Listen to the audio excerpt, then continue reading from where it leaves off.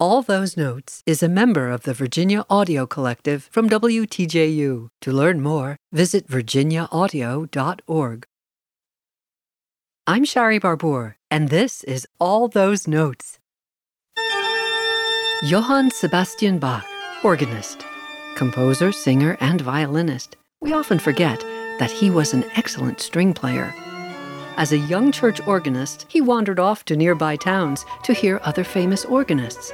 He often got in trouble for that. His habit of improvising during hymns made it difficult for people to sing along, and that annoyed the congregation.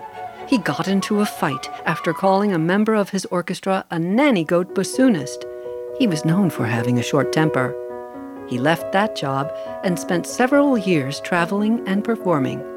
In Weimar, he was unhappy serving as court organist and tried to resign. Well, the Duke had him thrown into prison for a month. He moved to Leipzig and found employment as director of church music. His duties? Serve as organist and musical director at church services, write a cantata every month, teach a boys' class in Latin and music.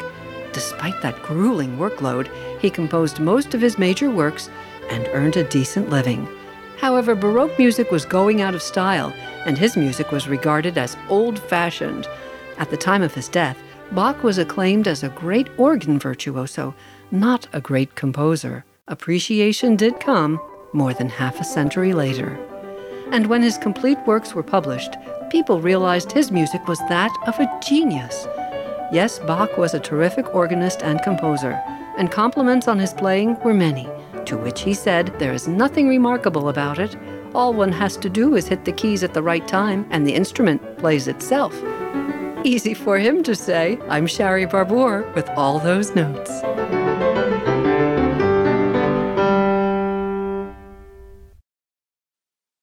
For more of All Those Notes, visit virginiaaudio.org.